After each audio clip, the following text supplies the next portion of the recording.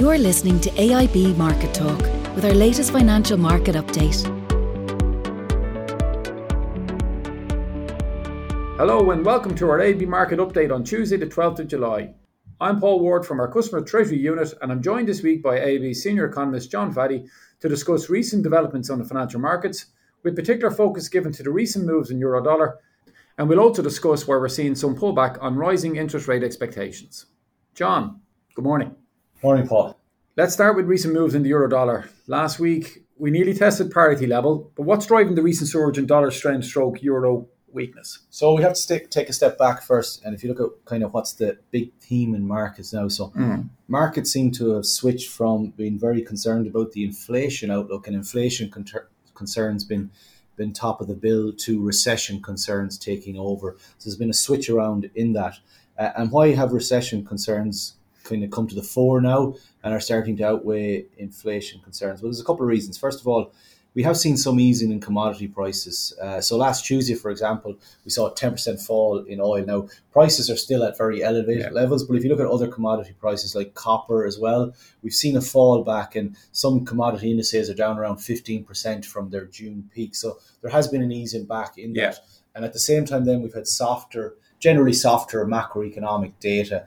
So, and in particular, John? Well, the PMIs out of, all the major economies for the last month were, disappointing and suggest some loss of momentum. So, markets have switched their concerns from the inflation aspect to the recession side.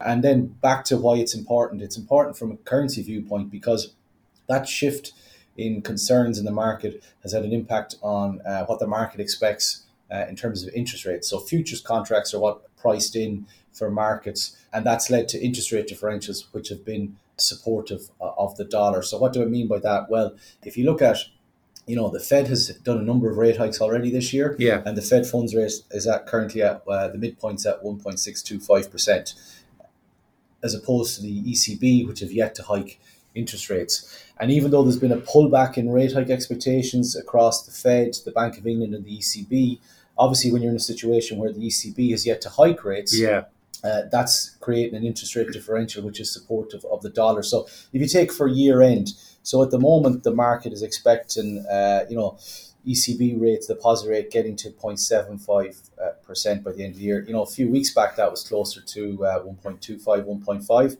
whereas from a Fed's perspective, the market's pricing in by the end of the year rates getting to 3.25. So in the US, the market sees 3.25 as the end of year rate versus the Eurozone where they see rates at 0.75. So that's a huge differential there. So that's boosted the dollar. So we've seen dollar strength right across the board. And at the same time, there's a lot of still nervousness in markets. No one knows for sure in terms of how this is all going to play out. So that also tends to be supportive of the dollar. So at the moment, everything has gone in favour of the dollar, in terms of interest rate differentials and nervousness in markets, which is sought out from a safe haven demand perspective. And I know the 104 was a very strong supportive level for the euro, John, but since it's breached there and gone down towards parity, I mean, is there another support level here, or if it was to go below parity, where it is really the next stop out? Well, the first thing is we look for to hit parity. So we got very close towards the end of last week, 1.007 was the low point. At the moment we started this week trading back up towards the 1.01 mark. But if you do fall below parity, the next key support levels are around 0.97, 0.96. Now, just for reference purposes, the last time the euro did drop below parity in terms of euro-dollar pair, it spent about 3 years below parity. So this was back in the early 2000s, basically the 3-year period to 2000 to 2002. So that's what you look for if it does fall below parity, is the next key supports are from back then around that 0.96, 0.97 level in terms of euro against the dollar. So, over the last couple of weeks, it was significant. We were testing 104, but it was holding. And then all of a sudden it gave way last week without any specific trigger on the day. It's been more this accumulation of these industry differentials and that downward pressure that has been coming on that. I'll come back to the interest rates piece in a minute, John, but just while you're mentioning the weakness of the euro, we also seen sterling strengthen a little bit back below 85p last week. I mean, was that as much as the kind of negative euro story, or was it driven by what was happening in the UK from a political situation? point of view? Or Sterling got a little bit of bounce after the announcement politically, but it was more a euro weakness story on that side. So if you think we started last week above 86p and we finished it below 85p.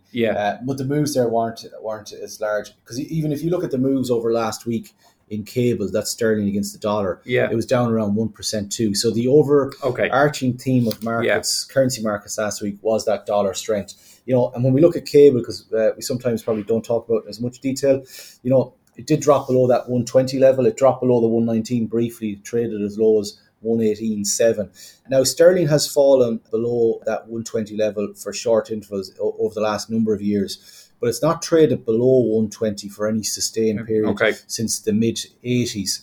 So it's another key level to look out for in other pairs apart from euro dollar, is that 120 level, and whether in the backdrop at the moment where the dollar is very much in the ascendancy, does cable remain below it? Like at the moment, it's trading back up around that 120 level. Well, that's interesting, because then if parity was to be breached and the dollar was to kind of maintain strength from there, equally then it could actually impact on what the sterling dollar rate is going to do. What you tend to get, like euro dollar is one of the top currency pairs, if not the top currency pairs. So a move in that can trigger moves in other currency pairs outside of any kind of new information respective to those specific currencies. So, if euro dollar did break below parity, and the move last week does open up that possibility, definitely breaking below that 104 support level, because we've talked in the last number of podcasts that once you go below 104, there's not a lot of support till you get to parity. And we saw that when we hit that low of 1.007 towards the end of last week. But we definitely will keep an eye out on that sterling against the sterling dollar pair in terms of if it sustains a break below 120. At the moment, it's kind of settled back towards 120. I have two questions for you, John, and really probably just get your insights in terms of the question, but also maybe the impact for the currencies or the interest rates. Like, has the market now? You mentioned there just the kind of the flip from recession fears to inflation concerns. Has the market gone too far in terms of this maybe recession fears expectations, or do you think no? Well, it could do. I think like inflation may have peaked in the US. But it's not due to peak in the UK till October. That's what the Bank of England is expecting. And in the Eurozone, we probably haven't seen the peak there yet either. So, even though the market seems to be more focused on recession now over inflation, we're yet to see peak inflation in some major economies. And at the same time, we've had a bit of weaker data, but it doesn't mean it's a foregone conclusion that we're into a recession phase in some of those key advanced economies either. So data is softer. We've lost momentum because of the impact that inflation has on economic activity, and also because of the impact of interest rate increase. This is something we've talked about on the podcast, that of a slowdown happening. So that is happening. So it's still not a foregone conclusion though, that you get what will be termed a recession in any of those economies. But I think over the next couple of months, we're not going to get a clear sign of either in terms of whether, inflation should be the main worry or whether recession. A couple of months of data isn't going to definitively put to bed which way the market should be more concerned on. And really, in terms of the near term, from a euro viewpoint, it's all about the ECB meeting on the 21st of July. Yeah, which is Thursday week, John. And look, I mean, exactly. By the time we sit down again, we're going to have that meeting. But I suppose first thing is expectation is we're still at 25 basis points as the first hike. That fair so to say? As you say, it's next Thursday. And what's priced in by the market at the moment is a 25 basis points increase. So that would bring the depot from minus 0.5 to minus 0.25. And can I ask you, John, because, and you might kind of just tell us here, so up until a couple of weeks ago, expectation was by year end rates would get up as high as 1.25%. So that would have been a total of 175 basis point move. Where are we now with that? So in the last two weeks, we've had markets get less hawkish, a softening in rate expectations. So at the moment, the market's expecting rather than close to 1.25%, that Eurozone deposit rate will be at 7.75 by the end of the year. So 50 basis points lower than expected going back a few weeks ago. The other question that I'd have for you, John, because if I have it right, so there's an ECB meeting in July, we've one in September, one at the end of October, one in December. Are the gaps between each meeting too much? Like, do the ECB run the risk here of either kind of missing the boat a little bit or being too late to the table? Well, it's not necessarily the gaps are too much. It's the 6 week gaps are there. It's the fact that the ECB is yet to hike interest rates. Okay. So they're running out of meetings between now and the end of the year to get to even those softening in rate expectations. Yeah. You've got the July meeting, as you say, next week.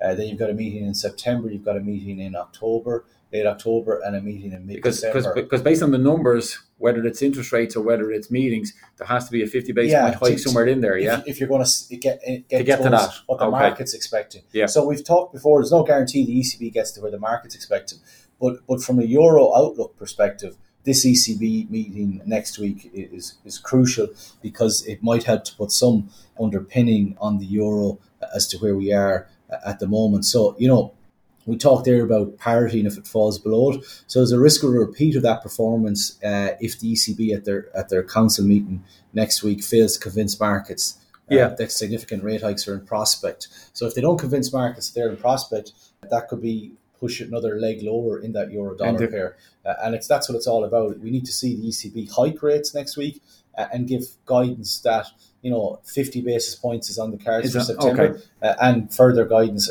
over the remainder of the year. If we don't get that, then the risk is we see further weakness in the euro. In other words, euro-dollar falls further along the curve.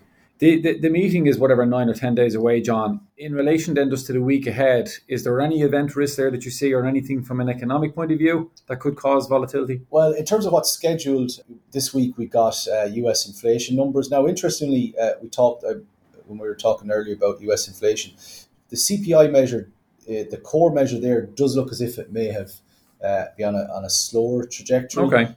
We've had 2 months of that, so we look to see whether that trend continues this month. So it might ease some concerns in relation to US inflation, that at least underlying core inflation is starting to soften a little bit, but the year-on-year rates are still very high though. Aside from that, we get GDP out of the UK, which is probably likely to increase expectation that we'll see a contraction in UK GDP in Q2. So it just feeds into that weak outlook for the UK economy, very challenging outlook. But what we saw last week was the move in euro-dollar was outside of any data release. In fact, on Friday, when we got stronger than expected payroll numbers, you would have thought after what happened in the previous 24 hours with euro-dollar, it might have pushed it lower because payrolls were stronger than expected. We didn't get that.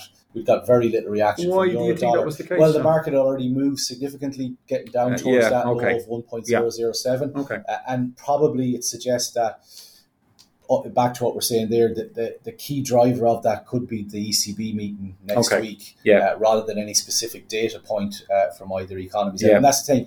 I said there, a few weeks of data isn't going to put to bed the question whether it's recession or inflation or whether it's neither in terms of the themes and markets at the moment. This volatility, this uncertainty is going to drag on through the summer and into the third quarter. And over the years, well, certainly the recent years, John, that difference of interest rates between Eurozone and the US have been a significant factor as to why the dollar has been strong.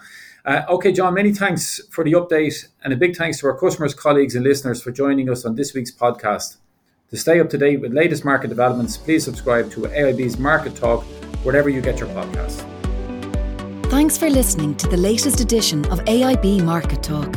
Allied Irish Banks plc is regulated by the Central Bank of Ireland. AIB NI is a trademark used under licence by AIB Group UK plc, authorised by the Prudential Regulation Authority and regulated by the Financial Conduct Authority and the Prudential Regulation Authority. Allied Irish Bank GB and Allied Irish Bank GB Savings Direct are trademarks used under licence by AIB Group UK plc, authorised by the Prudential Regulation Authority and regulated by the Financial Conduct Authority and the Prudential Regulation Authority.